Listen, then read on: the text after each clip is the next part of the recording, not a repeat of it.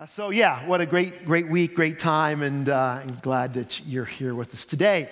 As we continue on our series that Pastor Eric started off so well last week, Beyond the Bio. Getting to know people is difficult, and sometimes getting to know God beyond what we read and getting to know Him personally is our goal. And our goal through this series to help maybe think about ways and how we can draw closer to our Lord. Because admit it, relationships can be difficult, right? Yeah, relationships can be difficult. Just when you think you know somebody, you find out you really didn't know them. It goes good and bad, right? I remember when I came here, there was a couple people I thought, man, are they jerks? Now you're wondering who I'm thinking about, aren't you? I'm just kidding. Those people weren't here. But every now and then you meet somebody and you think, what a jerk they are, or just how shallow they are, and then all of a sudden you get to know them, and you get to know them in a deeper way, and you find out, whoa, was I wrong? What was I mistaken? And you find out that there's so much depth, so much interesting that's gone on in their lives, so much that has made them who they are. And it's neat to fall into that, I was wrong about that person. Now it goes the other way too. We get first impressions and we think, whoa, what a great person. And we find out that we've been tricked, we've been misled, and that can happen too. So, taking that time to really dive into relationship, taking that time to really get to know and takes time. It takes commitment. It takes transparency. It takes vulnerability. And that's what it is when we walk and step into a relationship with the Lord. A.W. Tozer, in the first line of his book, The Knowledge of the Holy, he said this: what we think about God, make sure I get it right, what comes to our mind when we think of God is the most important thing about us. What comes to our mind when we think about God is the most important thing about us. What comes to your mind when you think about God? We need to know Him. We need to know Him beyond a surface level. We need to dig deep and get to know the Lord. Get to know Him personally. But rather than taking the time, the effort, the commitment to dive deep with the Lord, so many times we want to settle.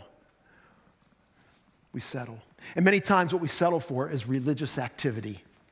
Rather than getting to know the Lord, I'm going to go to church, I'm going to do this, I'm going to do that, and I'm going to do all these things. There was a commentator, well-known commentator back in the last century, wrote a lot of commentaries in different books. He was a pastor, teacher. His name was Dr. J. Vernon McGee. And he had this to say about that. He said, my point is that today there's a great deal of churchianity that is bland and bloodless, tasteless and colorless. It is devoid of warmth and feeling. There is no personal relationship with Christ that is meaningful and productive. Now, understand, J. Vernon McGee passed away over 30 years ago. This was before life as most of us know it. This is when instead of finding out what was going on in the community, instead of looking on your phone and finding out, you had to go to the barbershop. You had to go to the beauty salon. This is when we only had 3 channels on our TVs. And yet even then, he says, what we settle for, and I love that word, churchianity, in our religious activity is bland, it's tasteless, it lacks meaning. It lacks productive. It's not productive. There's no personal relationship with Christ. He goes on and says this: your ritual and your liturgy are not worth the snap of your fingers unless you have a life that is related to Jesus Christ.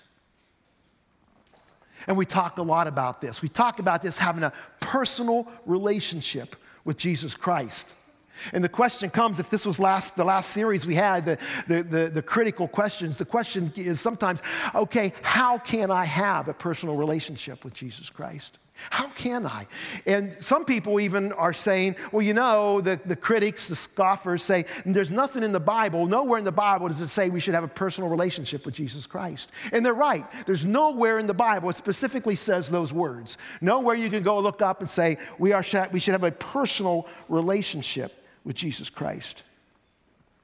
But if you read all through the Bible, starting with Adam and his relationship with God, you see that God desires a relationship with us, and Christ desires a relationship with us. God is our Father. We are his children. He calls us to come and rest in him. Come bring your burdens to me. Pastor Eric ended last week's sermon with Revelation 3:20. Behold, I stand at the door and knock. If anyone hear my voice and open the door, I will come in and I will sup with him. I will dine with him. I will have that personal relationship with him. And it's all through the Bible. God created us to be in relationship with him. Jesus redeemed us so that we could have a relationship that is restored with him. And it can be real and it can be productive. So that brings us to our scripture today. Our scripture is found in John chapter 1. If you have your Bibles, would you turn there? John chapter 1. It's interesting, this John chapter 1 starts off with some marvelous imagery and talking about Christ coming into the world. But then we see this other individual character show up. His name's John the Baptist. And John the Baptist is out there and he's been preaching. He's been calling the Jews to repentance. And many people are questioning who John is. In fact, they're asking, are you the one? Are you the one that's been promised? And John says in John chapter 1 here, no, I'm not the Christ. He says, I'm not him. He says, but I found him. In fact, he says in John chapter 1 that I wasn't even sure myself who was until one day when we were doing this baptism and I saw the Spirit of God descend on Christ, Jesus Christ, like a dove. And it rested on him, which was the sign that he was the one. And he called him the Lamb of God who takes away the sins of the world. And then we pick up the story here in verse 35 of the book of John, chapter 1. It says this, the next day, John was there again with two of his disciples. When he saw Jesus passing by, he said, look, the Lamb of God. When the two disciples heard him say this, they followed Jesus. Turning around, Jesus saw them following and asked, what do you want? They said, Rabbi, which means teacher, where are you staying? Come, he said, and you will see. So they went and saw where he was staying, and they spent the day with him. It was about 4 p.m. So John was walking around, and he had two of his disciples who then turned and started to follow Jesus. And Jesus noticed. He noticed he had two new guys that joined the team. And so he comes to them and he talks to them and he engages with them with that question, what do you want? What do you want? Jesus is testing them. He's testing them. He said, what is it you really want from me? Last week, Pastor Eric talked about transactional faith. And we all have to answer that question, what do we want? What do we want? Do we want the good things that Jesus has to offer? And so we have this, okay, I'll follow you if you. Lord, I want healing, I follow you. I want riches, so I'll follow you. And we have this transactional, Lord, give me and I will follow. And Jesus is testing them with this same question. What do you want? Are you after something other than what I want from you? And so they respond to him, but they don't respond with an answer. They respond to him with a question. And they say this, where are you staying? Where are you staying? Translated, you know what that means? We got to talk. Where are you staying? What they're really saying is, we need to talk. We need some time with you. This isn't something we can just, on a surface level, get at. Where are you staying? Let's talk. Let's talk. Verse 39, then we see the invitation of Jesus. Come, and you will see. He's inviting them to start a relationship. He's inviting them to come and learn, to come and spend time. I think Jesus is saying, good answer, good answer. Let's go deeper. Let's go deeper into this relationship. Next verse goes on and says this. They went and saw where he was staying, and they spent that day with him. It was about 4 p.m. They spent the day, a whole day. I could just see him in there, just excited, getting in there. Maybe they went ahead to where he was staying, and Jesus is busy, so he's talking to people, and he says, "Go ahead and go in the room." And they go in, and they sit and they're waiting. They say, "Oh, I can't wait to talk with this one, this Lamb of God. I can't wait to have that opportunity that Jesus made. Come and see, come and see." The same invitation he makes to us. After we answer that question, what do we want? If the question is really, what do we want? And we say, Lord, we want you. He always answers, come and see, come to me. Come have that relationship. What do you want? I want a relationship with you.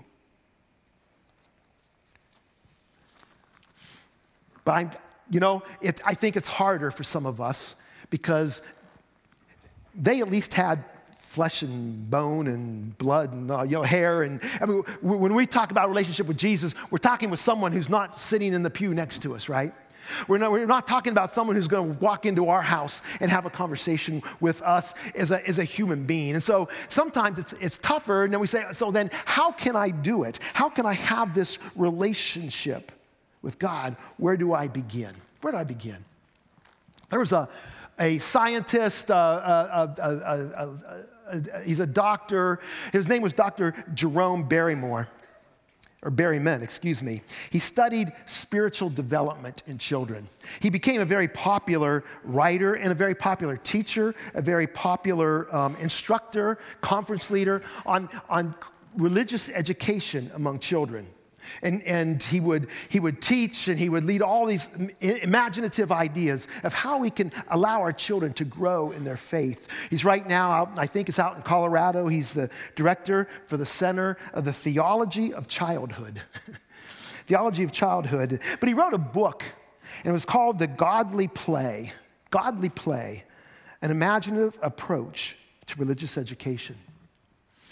And during that time and during that book, he wrote of his experiments and his observations on how children grow in their faith, of how children start and how they grow. And he had several interesting and insightful observations.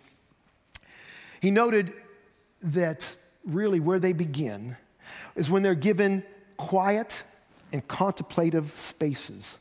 He says when children are given quiet and contemplative spaces, they will more often than not report a sense of God's presence with them.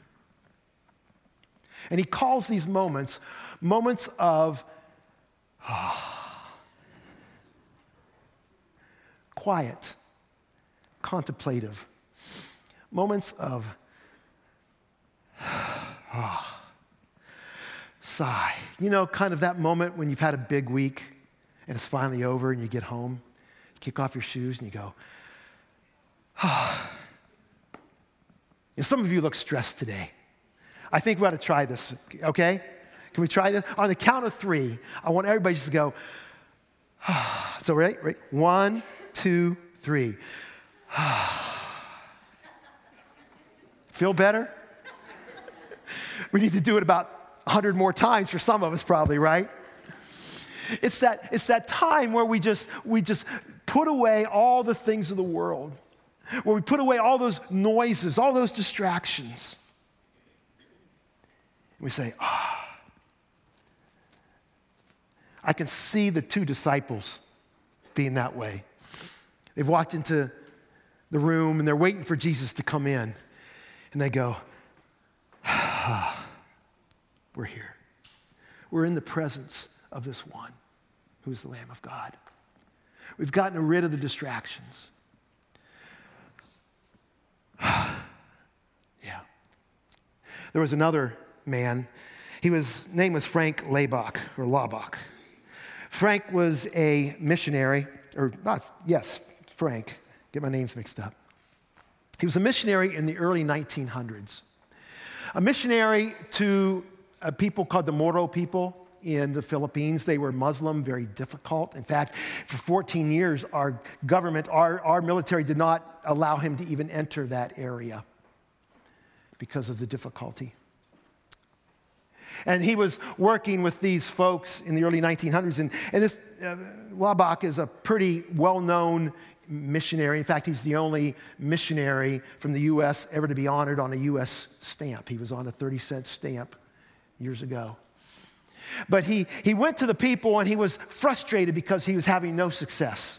He wasn't getting, nothing was really happening with these folks. And finally, one day, he went up on a hill behind the place where he was living, a place where he could be alone with God, a place where he could go. And he's in there praying and thinking and contemplating. God finally spoke to him, and he said, God revealed to me that the reason he wasn't having any success is because he was being very arrogant with the folks. And so he turned his whole approach around and he started becoming more inquisitive and asking them and inquiring of them and learning from them and finding out that all of a sudden they were receptive to him. And he started to understand, and he kind of got to thought, why did it take me so long? Why haven't I heard the voice of God speaking before? And so he started to do something. And he said, here's what I'm going to do. I'm going to make sure that I keep in connection with God. I want to have those moments every day, all day. And so what I'm going to do is every half hour, I'm going to stop and think about God. Just think about him. Think about his goodness. Think about his mercy. Think about this creative God who has given us this universe. Think about how personal it is. But whatever it is, whatever I'm working on, and he gave himself a little leeway. He said, I'm going to do it every half hour, but I'm going to give myself an hour just in case. And he said he started off and it was so hard. It was so hard to think about God all day. Making sure in the midst of our busyness, even being a missionary, and I can tell you, even as being a pastor, when you get busy and you're doing things and you're working on this, sometimes just to stop and think about God every half hour is something that's not natural. It can be difficult. And so he started off and he says, I wasn't very good at it. He said, I wasn't very good at it. But as he started to work on it, as he started to practice it, as he started to correct himself, he started to think about God every half hour, those thoughts. And he said, all of a sudden, I started to have these awe moments. And God started speaking to him. It got such that he got so good at it that one year he finally said, from now on, I'm going to think about God 1 second out of every minute. Can you imagine that? 1 second out of every minute, I'm going to have a thought about God. Now, you don't start there, right? You don't start by trying to think about God 1 second. But we have to start somewhere. We have to start bringing God into our daily lives. We have to start bringing God into our offices, into the place where we work. First thing in the morning, think about God. Before you go to bed, think about God.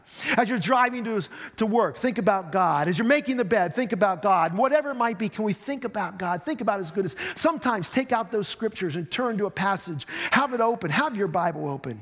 You know what I've done this week? And as I've been challenged by this, because this has kind of ripped me as I've thought about being this close to God. I went to my cell phone. And now, this was beyond my technical abilities, so I asked Gus, our technician, for help.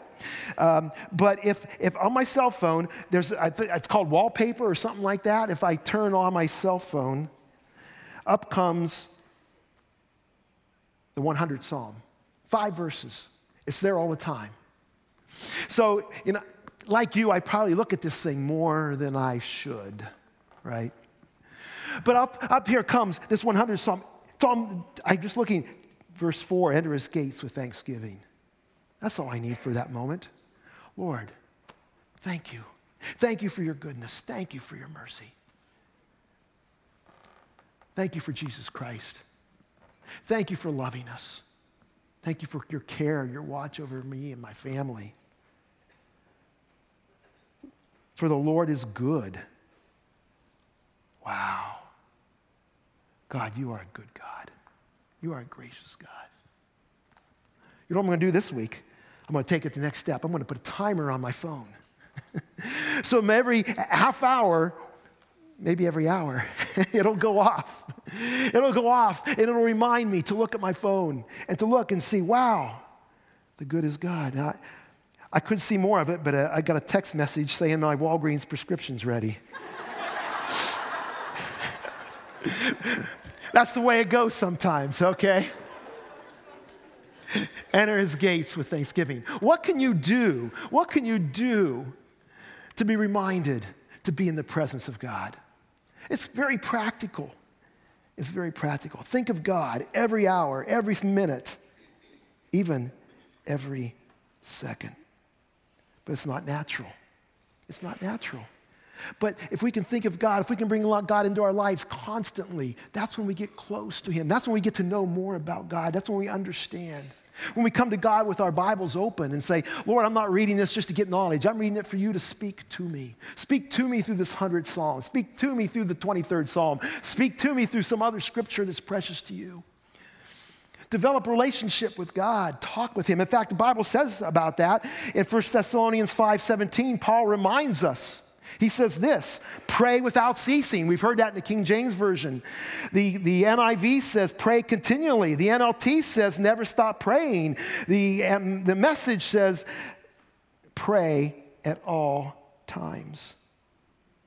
Do we pray at all times? Do we consistently pray? But it's not just our prayer life. Paul writes in 1 Corinthians 10:31, whether you eat or drink or whatever you do all to the glory of God. Colossians 3:17, he says this, whatever you do, whether in word or deed, do all in the name of the Lord Jesus, giving thanks to God and the Father through him. I love that word, whatever. Whatever we're doing, are we doing it with God in mind? Are we doing it in his name, in the name of Christ? Are we doing it for God's glory? If we're doing that and being constantly in communion with God, I believe we'll get to know him better. There's an Anglican priest from Pittsburgh, Pennsylvania, actually. Her name's Tish Warren. She wrote what I believe was the Contemporary Christian Magazine or one of those magazines, Christianity Today's Book of the Year in 2018, called The Liturgy of the Ordinary. The Liturgy of the Ordinary. It's a wonderful book where she takes every part of our day and breaks it down and says, what if during that time we made it something that reminded us of God? Some of her chapters are making the bed. How do you make making the bed something that reminds you of God? You can do that. I believe you're creative enough to do that. You know what she did? She wasn't a bed maker. How many are not? No, never mind. So she was questioning people. Do you make your bed at night, or you're just going to mess it up the next day, right? Why you bother? But she wasn't a bed maker. But she realized that every morning when she woke up, the first thing she did was grabbed her phone and looked. Laying in bed, still looked at her emails, would look at the news, would look at her Facebook. She says, I need a new way to start the day. I need a new way to recognize that God is who he is. God is wanting to have a relationship with me. And so she said, I quit that. I left my phone there, and now I get up and I make the bed. He says, as I thought about making the bed, how I'm bringing order and beauty out of chaos, I think of my Savior. I think of God who created the world and brought order out of chaos. I think of my Savior who came into my life and brought order out of chaos. And then I sit on my bed, and sometimes with my Bible open, sometimes in prayer, and I think about God and his awesome ability to do good. And she says, at first, it wasn't a big deal. The same thing with Laibach. He said, at first, it wasn't a big deal as I thought about God every minute, every hour. But as you get used to it, as it becomes a habit, we begin to understand and begin to have a deeper, thorough understanding of God. Her other chapters are brushing your teeth, eating leftovers, checking email. When you're checking your email, there's a lot of names that pop up there. People we can pray for. Lord, thank you for working in their lives. Thank you for what you're doing. That's great. Fighting with your spouse. Ooh. Sitting in traffic. How can we make that a moment where we draw closer to God? Drinking tea, sleeping, waking. I heard somebody this week told me about a lady who her husband has a habit of not picking up his socks. We're not talking about my wife here. But not picking up his socks. And so every now and then, so some days when the socks are laying around, she goes and picks up those socks and it reminds her to pray for her husband. Instead of complaining, instead of whining, saying, why don't you pick up your socks? It's a reminder to pray for her husband. It draws us closer to God. The ordinary becomes sacred. They're moments of awe. And you know what? When we have enough moments of awe in the presence of Christ, eventually it's a moment of awe. We see God for who he is. When we've had these moments of awe, we eventually move into a moment of awe. This God is creator, this God who gave his life for me, and we're in awe of his presence. Psalm 68:35, you, God, are awesome in your sanctuary. Psalm 111:9, holy and awesome is his name. Isaiah 6, we know, I saw the Lord high and lifted up, and it blew me away, to paraphrase Isaiah. It gives us a change in our perspective. When we spend time with God, it gives us a change in our perspective and how we look at things. You may have noticed I have a couple things up here with me today. This is a microscope, and I'm afraid for some of us, we have microscopic vision when it comes to our relationship with God. You know what a microscope does, don't you? It takes very little things and makes them really big. Look at everything. And we look at our lives, and we look at the things in our lives that are problems. We look at the things in our lives that we don't like. We look at the things in our lives like the socks on the floor. Little things. And we look at them through a microscope, and they get so big, blown out of proportion. And they consume our relationship with God. God, you got to get care of this socks thing. They take care of, and so I know we have some big things in life, but we look at them through a microscope and they get even bigger. And we approach our relationship with God that way instead of approaching our relationship with God with a telescopic view. You know what a telescope does? It takes something that's huge, but appears to us to be very small, and it puts it in right size. In fact, when we look through a telescope, we're looking at something that really seems to us to be so small. That one little star. How big can that be? But when we look through at a telescope, brings it into proper proportion. We see what is really there. That's why we have this moment of awe when we start seeing God as he really is. Wow. Wow. God is a big God. Much bigger than our problems. When we have this relationship with God, when we think about him, when we communicate with him, we go from awe to awe. Here's what Laibach had to say about his time of practicing with God, focusing on God. He said, oh, this thing of keeping in constant touch with God, of making him the object of my thought and of the companion of my conversations. It is the most amazing thing I ever ran across. Most amazing thing. And this was written in the early 1900s before amazing was used in every other sentence. He said, this is amazing. But he also says it wasn't easy. It wasn't easy. I practiced it and it became natural. And now it's something I cannot live without. And if we live in that awe moment, and this was found out in these children, if we live in that awe moment long enough, we come to that second moment, and it's a moment of aha. Aha. Aha. It starts to make sense. It starts to make sense. We recognize God more fully. We discover new truths about ourselves, about the world around us. John 16:13 says, when he, the Spirit of truth, comes, he will guide you into all truth. An aha moment, the Holy Spirit, who Pastor Eric talked about last week, that there when the curtain tore, that the Spirit of God was out of the building and the Spirit of God was not just confined. Now the Spirit of God was loose. And then we see about 6 weeks later, the Spirit of God comes in the power of the Holy Spirit to have a relationship with us. He's the one that's leading us in this, and he's teaching us truth. And as we get into these moments of also all of a sudden there are moments of aha. We begin to understand. We begin to see more fully, begin to see more clearly. When we spent the time with the Lord, when we spent the time in prayer, when we spent the time looking at Scripture, not to get knowledge, but to be drawn closer to our Lord. And what they found out was once these children had these moments of awe, then it went to aha. You know where it ended up? Ha ha! They were so excited. And that's the way it is. Once we've understood who God is, the joy of the Lord is our strength.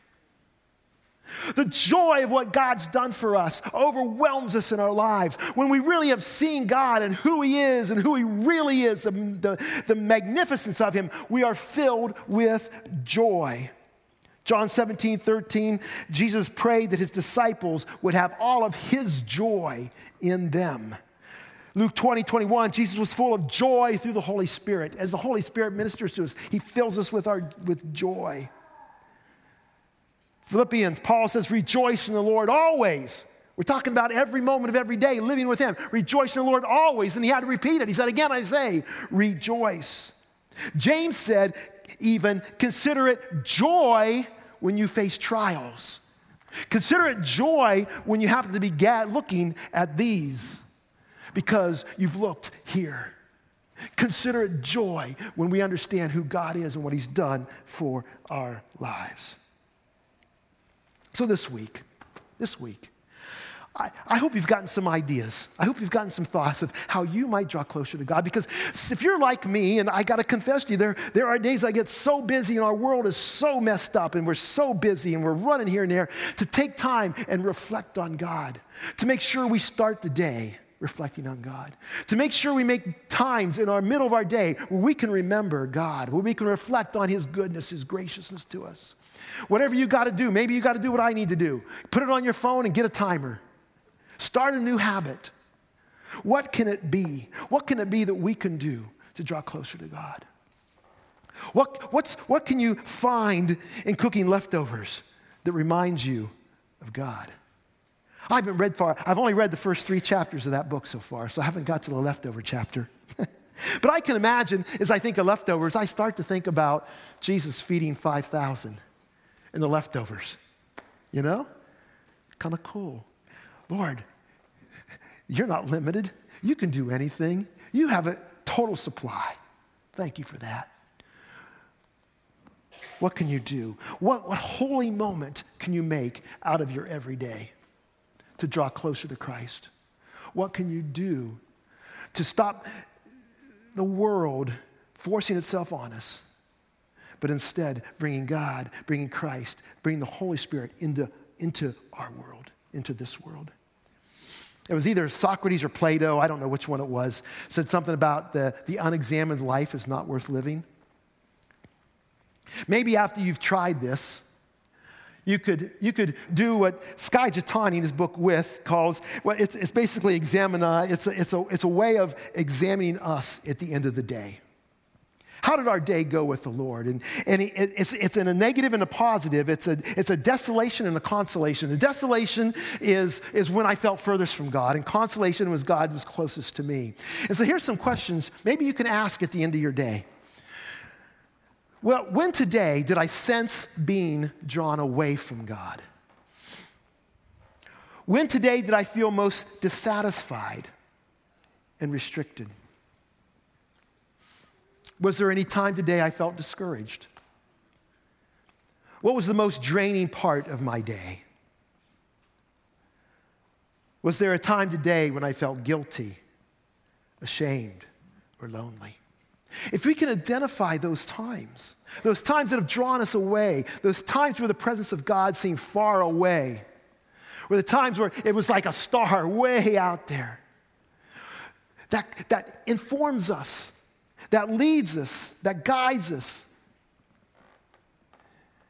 into thinking about the Lord. But on the other side is the consolation.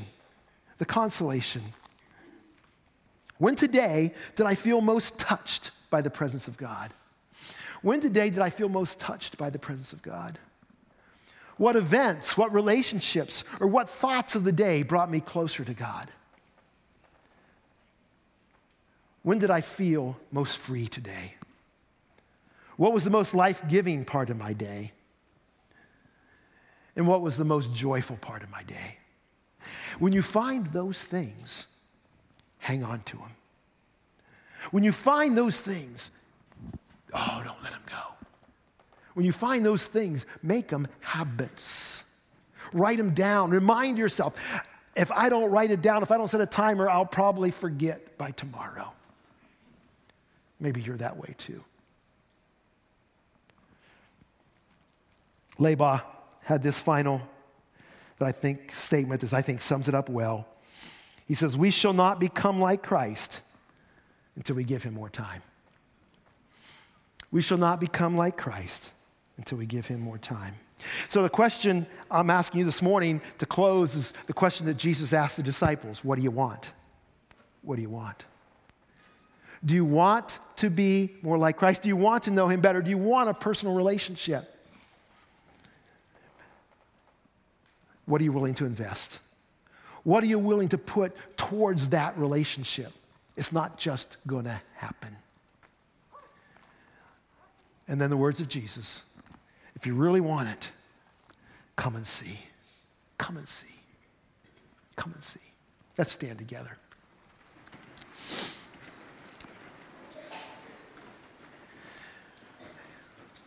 You know what? If you try some of these things this week and something happens, I'd love to hear your stories. Drop me an email, give me a phone call, text me, whatever. Let me know that, wow, God spoke to me this week. But I really challenge you, join me in drawing closer to God. Join me in changing some habits, making new habits that they're designed to reveal the Lord, to make him fresh, new, present in our lives. Let's pray.